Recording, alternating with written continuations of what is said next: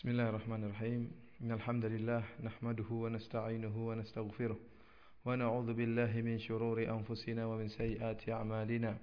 May yahdihillahu fala mudilla lahu wa may yudlil fala hadiya lahu. Asyhadu an la ilaha illallah wahdahu la syarika lahu wa asyhadu anna Muhammadan 'abduhu wa rasuluhu la nabiyya ba'dah.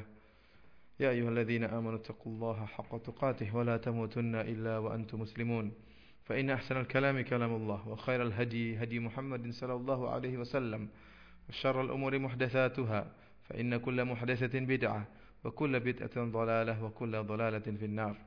Ikhwani fillah wa akhwati fid din, azani Allah wa iyyakum. Alhamdulillah, pada pertemuan lalu kita telah membahas hadis yang sangat agung, yaitu hadis tentang niat, yang mengingatkan kita untuk selalu mengecek niat kita. Apakah sebelum kita bertindak, sebelum kita beramal, sebelum kita berkata, sebelum kita merenungkan, berfikir, sebelum kita melakukan amalan saja, apa saja, apakah kita telah ikhlas atau tidak. Oleh karena itu, ikhwani fillah, azani Allah wa iyyakum, hadis ini, hadis niat, ya, diriwayatkan dalam dua riwayat. Riwayat dengan mentasydid huruf ya, yaitu innamal a'malu binniyat, dengan mentasydid huruf ya. Dan riwayat yang lain dengan mentakhfif huruf ya, yaitu innamal a'malu binniyat. Adapun dengan mentasydid huruf ya, niyah, itu diambil dari fi'il nawa yanwi, yang artinya niat. Adapun dengan mentakhfif huruf ya, niyah, yang jamaknya niyatun, tanpa mentasydid huruf ya, itu diambil dari fi'il wana yani niyatun, seperti wa'ada ya'idu aidatun, yang artinya abta'a wa ta'akhkhar. Artinya kalau mentakhfif huruf ya, yaitu maknanya hendaknya seorang memperlambat atau berta'akhur, yaitu berhenti sejenak sebelum beramal. Yang ini faedah bagi kita, yaitu hendaknya kita sebelum beramal kita berhenti sebentar, mengecek niat kita. Sebelum kita berbicara, hendaknya kita berhenti dulu sebelum kita beranjak maju. Cek dulu niat kita. Apakah benar niat kita karena Allah Subhanahu wa taala ataukah karena yang lainnya. Dan ini sangat diperlukan sekali oleh para dai atau orang-orang yang terjun dalam medan dakwah. Baik dainya itu sendiri ataupun penulis-penulis makalah-makalah ilmiah, atau siapa saja yang terjun dalam medan dakwah sangat butuh dengan hal ini. Butuh untuk merenung sebelum beramal, sebelum maju bertindak, sebelum berdakwah, sebelum menulis makalah, sebelum menyampaikan ceramah, apakah niatnya ikhlas atau tidak. Karena kita tahu seorang dai dituntut untuk bisa menyampaikan materinya dengan sebaik mungkin, menyampaikan materinya dengan sebaik mungkin, dengan mendatangkan dalil sebaik mungkin, dengan menghias-hias perkataannya sebaik mungkin agar bisa diterima oleh para pendengar. Demikian juga seorang penulis, dia dituntut, ya, agar bisa menulis dengan sebaik mungkin, ditata dengan sebaik mungkin, dipenuhi dengan adillah. Dan ini sangat dituntut dalam syariat, demi agar orang-orang atau para pendengar bisa mendapatkan hidayah. Akan tetapi jadi permasalahan jika ternyata itu semua dibangun di atas penyakit, yaitu riya. Oleh karena itu, apakah kita seorang dai, apakah antum sebagai dai, tatkala menyampaikan suatu kalimat, ya, suatu ceramah dengan bahasa yang indah, suaranya dinaikkan, suaranya diturunkan, ya, seperti para khatib, apakah niatnya karena Allah Subhanahu wa taala atau tidak? Oleh karena itu pantaslah, wajar jika seorang salaf mengatakan rubba hadithin wahidin yahtaju ila niyat. Bisa jadi satu hadis saja itu membutuhkan niat yang banyak. Bisa jadi satu hadis Nabi SAW tatkala disampaikan butuh niat yang banyak. Bisa jadi satu pembicaraan, suatu ceramah butuh niat yang banyak. Artinya apa? Bisa jadi tatkala kita berceramah, mungkin seperempat jam pertama kita ikhlas, namun seperempat jam berikutnya penyakit ujub, bangga terhadap diri sendiri, takjub dengan diri sendiri pun menimpa kita. Akhirnya hilanglah barokah ilmu yang kita sampaikan. Jadilah apa yang kita sampaikan tadi sia-sia, ya, tidak bernilai pahala bagi kita. Demikian juga orang yang menulis, apakah benar niatnya karena Allah Subhanahu wa taala? Kenapa saya ingatkan hal ini, ikhwani fillah wa akhwati fiddin azani Allah wa iyyakum? Betapa banyak saya dapati orang yang menulis suatu makalah yang bagus, ya, akan tetapi nampak dalam makalahnya suatu yang kurang beres. Contohnya saya dapati seorang menulis dalam suatu majalah, ya, majalah yang terkenal di antara kita. Kemudian dia mencantumkan masadir, yaitu maraja'. Tulisan dia dengan maraji' yang sangat banyak. Seakan-akan itu hasil tulisan dia. Ternyata setelah saya cek, tulisan itu bukan tulisan dia. Dia hanya menterjemah dari salah satu buku yang ditulis oleh seorang masyayikh. Kemudian seluruh maraji' yang disebutkan oleh syekh tersebut, dia pun cantumkan dalam tulisan dia. Subhanallah. Ini adalah alamat hubuz zuhur, ingin dipuji. Dan ini merupakan alamat dari orang-orang munafik. Yang di antara alamat mereka yuhibbuna ayyuhmadu bima lam yaf'alu. Mereka itu senang untuk dipuji dengan apa yang tidak mereka lakukan. Kenapa kita harus bangga dengan supaya orang menyangka kita orang alim? Kalau memang kita menerjemah, kita tulis. Ini tulisan Syekh Fulan dan kita menerjemahkan. Kenapa kita harus tulis nama kita? Dan ini saya lihat berulang-ulang. Bahkan ada seorang yang menulis tulisan secara sempurna dan itu terjemah semuanya murni. Kemudian dia cantumkan nama dia. Waliyadzubillah, ini adalah salah satu penyakit yang menimpa sebagian para penulis, ya, yang sangat menyedihkan. Tulisan itu dicantumkan dalam majalah yang mungkin sering kita baca. Ikhwani fillah wa akhwati fiddin azani Allah wa iyyakum. Oleh karena itu, sebelum kita beranjak, sebelum kita melakukan kegiatan dakwah apa saja, berhenti sejenak. Renungkan, kita ta'akhir sejenak, kita abta'a sejenak. Berhenti sejenak. Renungkan apakah benar niat kita karena Allah Subhanahu wa taala atau tidak. Ikhwani fillah wa akhwati fiddin azani Allah wa iyyakum, para pendengar sekalian, kita lanjutkan bahasan kita itu pada hadis yang kedua yang disebutkan dalam buku Umdatul Ahkam. Hadis yang diriwayatkan oleh sahabiyin jalil Abi Hurairah radhiyallahu taala anhu, di mana dia mengatakan bahwasanya Rasulullah sallallahu alaihi wasallam bersabda, Rasulullah SAW bersabda, la yaqbalullahu salata ahadikum idza ahdatha hatta yatawadda. Bahwasanya Allah Subhanahu wa taala tidak akan menerima salatnya salah seorang dari kalian jika dia dalam keadaan berhadas sampai dia berwudu. Hadis ini hadis yang diriwayatkan oleh sahabiyin jalil, yaitu sahabat yang ma'ruf dengan periwayatan hadis, yaitu Abu Hurairah radhiyallahu taala anhu. Dialah sahabat yang paling banyak meriwayatkan hadis. Bukan berarti dia sahabat yang paling banyak hafal hadis, tidak. Oleh karena itu takbir yang benar, Abu Hurairah adalah aktsarus sahabah tahditsan, yaitu sahabat yang paling banyak meriwayatkan hadis, bukan sahabat yang paling banyak menghafal hadis. Tentunya kita tahu Abu Bakar dan Umar radhiyallahu taala anhu adalah sahabat-sahabat dekat Nabi sallallahu alaihi wasallam. Sampai Rasulullah sallallahu alaihi wasallam sering bersabda dalam hadisnya, "Dakhaltu ana wa Abu Bakar wa Umar." Dalam hadis yang lain, "Kharajtu ana wa Abu Bakar wa Umar." Sering Rasulullah SAW menyampaikan, saya masuk suatu tempat bersama Abu Bakar dan bersama Umar. Beliau juga sering mengatakan, saya keluar ke suatu tempat bersama Abu Bakar dan Umar. Artinya tiga orang ini, Abu Bakar, Umar dan Nabi sallallahu alaihi wasallam adalah tiga sahabat yang sangat kental, yang sering mereka bersama-sama. Dan Nabi Abu Bakar radhiyallahu taala anhu bertahun-tahun bersahabat dengan Nabi sallallahu alaihi wasallam. Demikian juga Umar bin Khattab radhiyallahu taala anhu. Adapun Abu Hurairah radhiyallahu taala anhu, beliau menemui kehidupan Nabi sallallahu alaihi wasallam sebagai nabi, yaitu cuma artinya beliau masuk Islam hingga meninggalnya Nabi sallallahu alaihi wasallam cuma 4 tahun lebih. Ya. Akan tetapi para ulama menyebutkan bahwasanya Abu Bakar radhiyallahu taala anhu adalah sahabat yang paling banyak meriwayatkan hadis. Bukan sahabat yang paling banyak artinya menghafal hadis dari Nabi sallallahu alaihi wasallam. Tentunya Abu Bakar dan Umar lebih banyak mengetahui hadis-hadis Nabi sallallahu alaihi wasallam. Hanya saja mereka berdua tidak sempat untuk meriwayatkan hadis.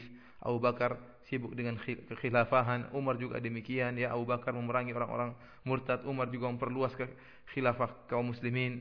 Adapun Abu Hurairah radhiyallahu taala anhu, maka beliau melazimi Nabi sallallahu alaihi wasallam meskipun hanya 3 atau 4 tahun, beliau benar-benar melazimi Nabi sallallahu alaihi wasallam. Kemudian beliau juga duduk di Madinah.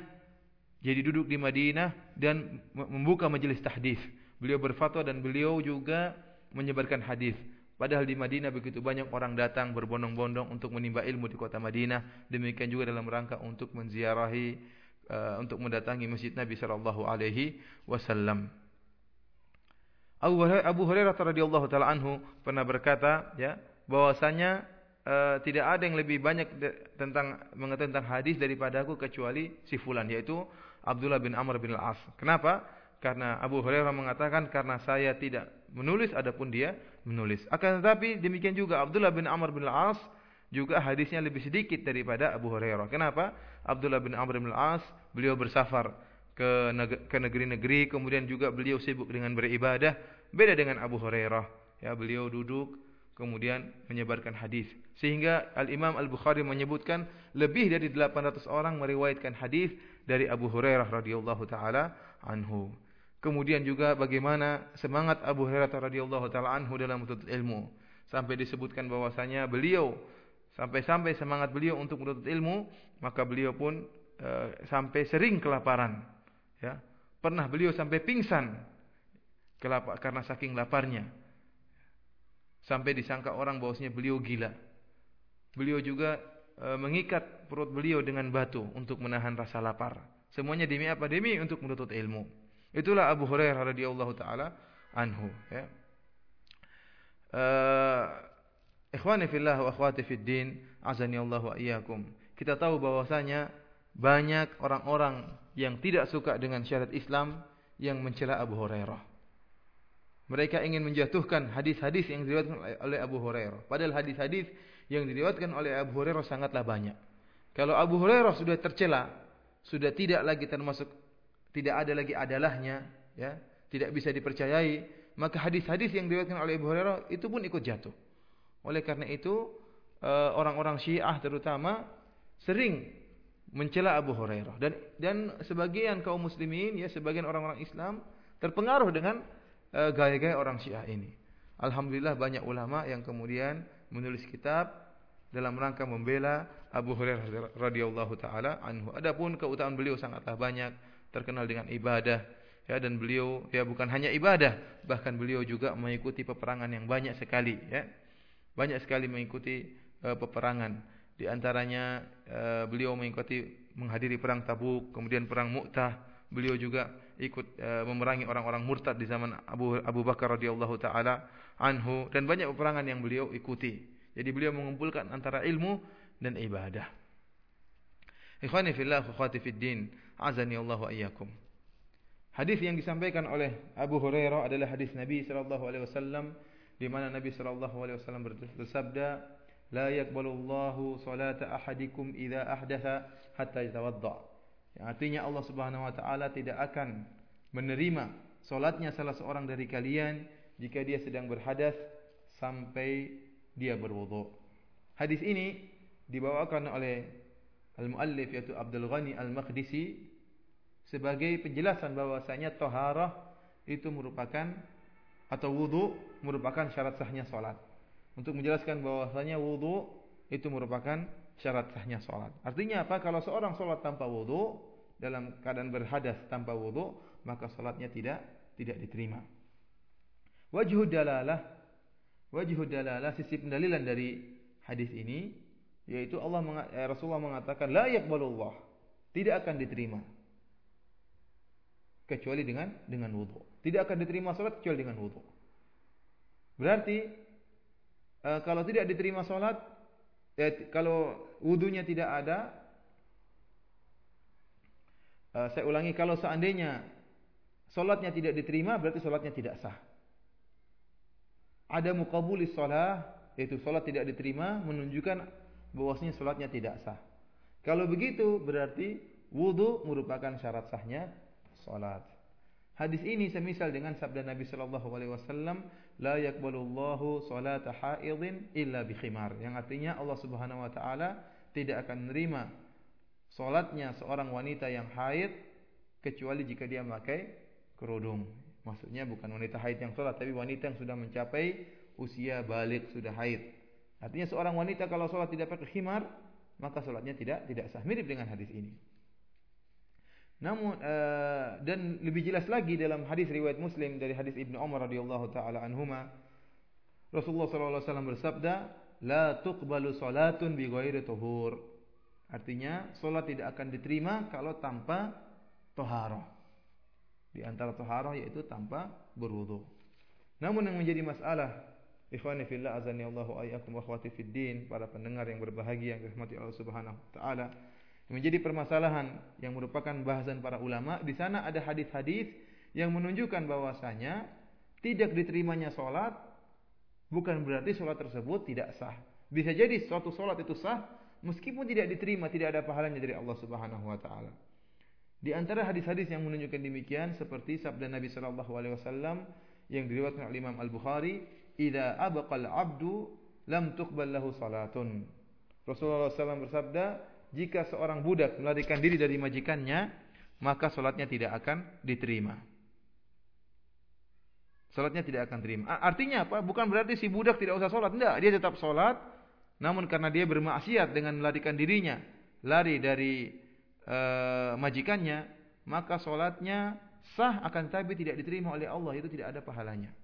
Kemudian juga hadis riwayat al-Imam Muslim, man ata arrafan fasaddaqahu lam tuqbal lahu salatun arba'ina yauman. Rasulullah SAW bersabda, barang siapa yang datang kepada dukun kemudian membenarkan perkataannya, maka tidak akan diterima salatnya selama 40 hari. Ya. Bukan berarti orang yang ke dukun kemudian tidak usah salat. Enggak, dia wajib salat. Akan tetapi salatnya tidak diterima selama 40 hari. Salatnya sah tapi tidak ada pahalanya selama 40 hari. Demikian juga hadis yang diriwayatkan oleh At-Tabrani dalam Mujma' al-Kabir, demikian juga Al-Hakim dalam Al-Mustadrak dan disahihkan oleh Al-Hakim, bahwasanya Rasulullah SAW bersabda, man syariba muskiran lam yaqbalullahu lahu salatan arba'ina yauman. Barang siapa yang minum bir, ya, minum khamar, maka Allah tidak akan menerima salatnya selama 40 hari. Bukan berarti orang yang minum khamar sudah tidak usah salat. Tidak, dia tetap wajib salat. Ya, kalau dia sudah berhenti dari minumnya, dia wajib salat. Akan tetapi salatnya tidak akan terima. Hadis-hadis ini menunjukkan bahwasanya jika suatu salat tatkala tidak diterima, bukan berarti salatnya tidak sah. Tidak ada kelaziman antara qabul dengan kesahihan sahnya suatu ibadah. Oleh karena itu dari sinilah para ulama berselisih pendapat. Apakah al-qabul diterima itu sama dengan sah? Artinya kalau qabul diterima berarti ibadahnya masih sah. Dan kalau ibadahnya tidak diterima berarti ibadahnya tidak sah. Ini pendapat pertama. Pendapat yang kedua mengatakan bahwasanya qabul itu lebih khusus daripada sah. Al-qabul, diterimanya suatu ibadah itu tidak sama dengan sahnya suatu ibadah.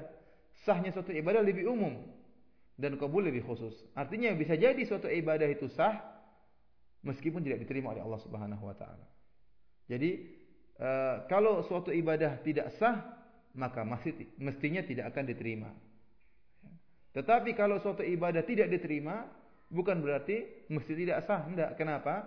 Karena al-qabul diterimanya itu lebih khusus daripada sahnya suatu ibadah. Dari sini khilaf di antara para ulama. Meskipun mereka semua sepakat, ya, bahwasanya taharah atau berwudu itu merupakan syarat sahnya salat. Hanya saja mereka berselisih tentang masalah tadi, apakah qabul itu sama dengan sah atau tidak.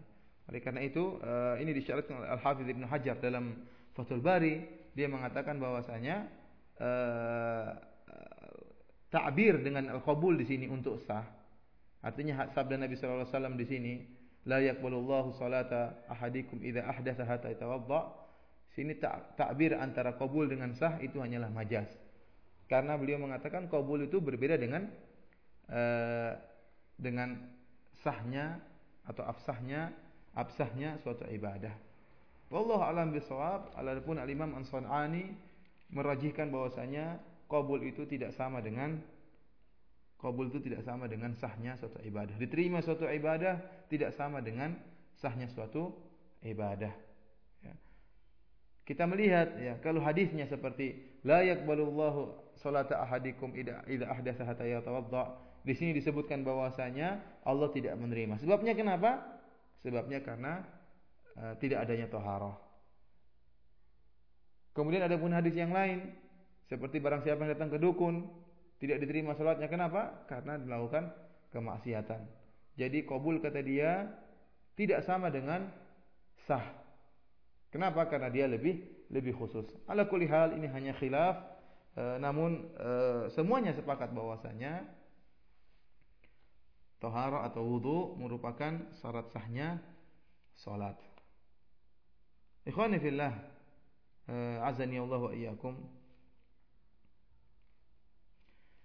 Dalam hadis ini diriwayatkan oleh Imam Al-Bukhari setelah Abu Hurairah menyampaikan hadis ini bahwasanya Allah tidak akan menerima salat salah seorang dari kalian jika dia berhadas sampai dia berwudu, maka ada seorang yang bertanya kepada Abu Hurairah, "Mal hadatsu ya Abu Hurairah?"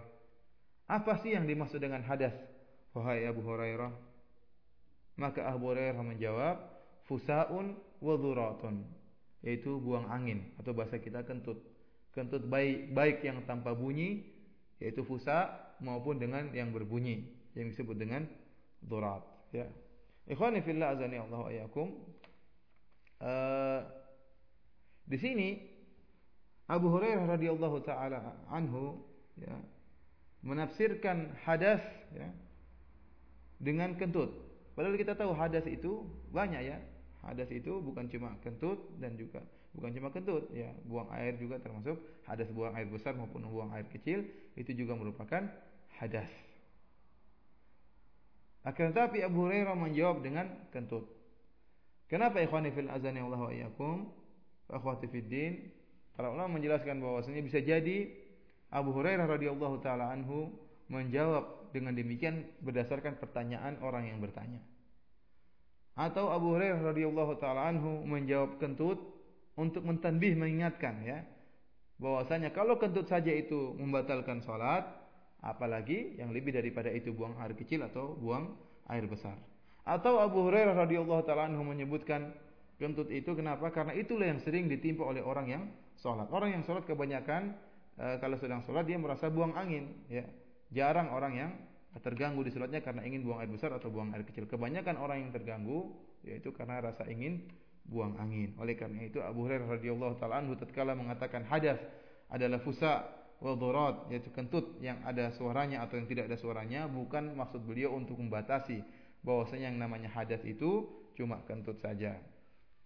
Ikhwani fillah azani Allah wa iyyakum, hadis ini memberikan kepada kita banyak faedah, ya.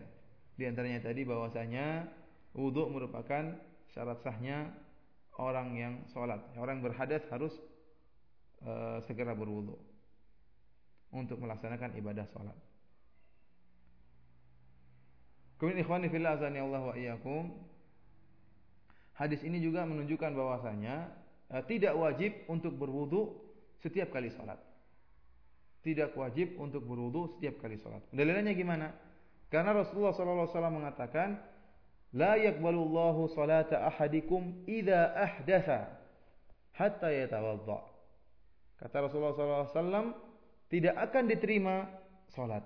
Jadi dinafikan diterimanya salat seseorang.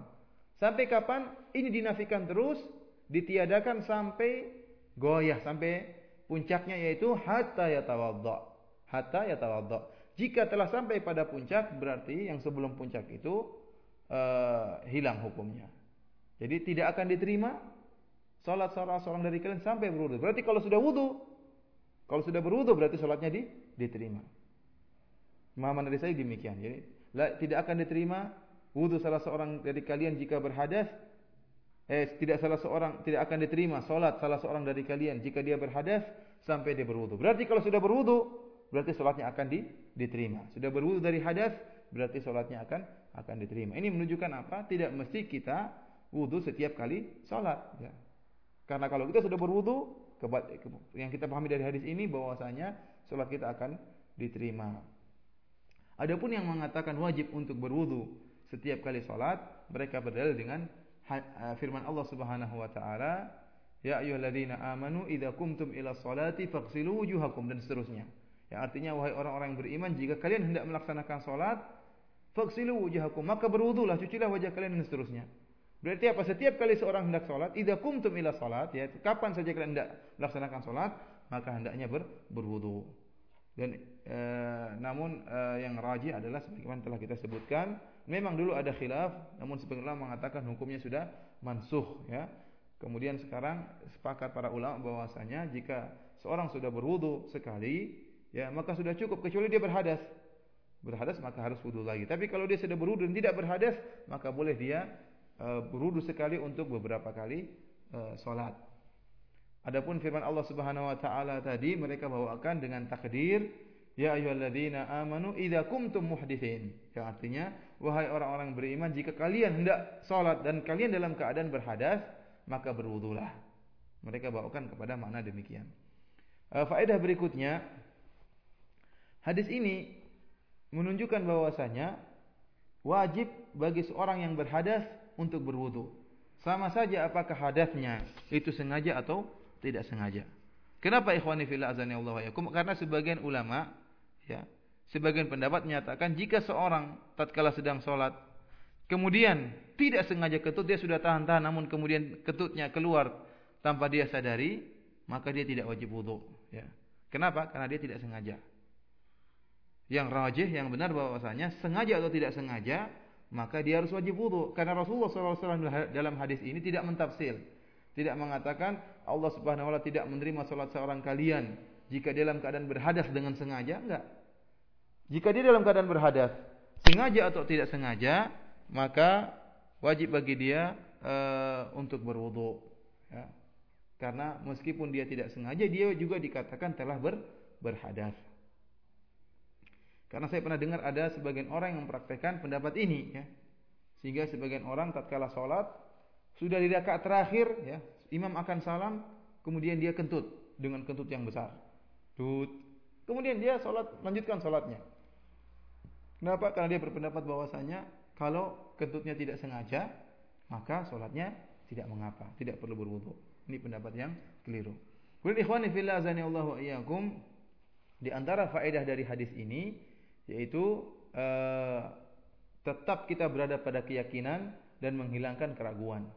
Kenapa? Kata Rasulullah SAW, "Idza ahdatsa la yaqbalullahu salata ahadikum idza ahdatsa." Allah Subhanahu wa taala tidak akan menerima salatnya salah seorang dari kalian idza ahdatsa, jika dia berhadas, ya. Idza ahdatsa, jika dia berhadas. Dan perkataan jika dia berhadas ini hanya diucapkan atau hanya dikatakan bagi orang yang yakin dia sudah berhadas. Adapun orang yang belum berhadas tidak dikatakan dia berhadas. Oleh karena sabda Nabi sallallahu alaihi wasallam, "Idza ahdatsa", ya ini bahwasanya dia yakin sudah berhadas. Adapun orang yang masih ragu tidak dikatakan dia sudah berhadas. Ikhwani fillah wa akhwati fiddin azani Allah wa iyyakum. Demikian saja yang bisa kita sampaikan pada pengajian kali ini tentang syarah hadis yang kedua. Insyaallah kita akan lanjutkan pada kesempatan berikutnya, pertemuan berikutnya untuk membahas hadis yang ketiga. Kurang lebihnya saya mohon maaf, ya. Atas perhatiannya saya ucapkan jazakumullahu khairan. Yang benar dari Allah Subhanahu wa taala, yang salah dari pribadi saya sendiri dari syaitan, semoga Allah maafkan kita semua. Wabillahi taufiq wal hidayah. Assalamualaikum warahmatullahi wabarakatuh.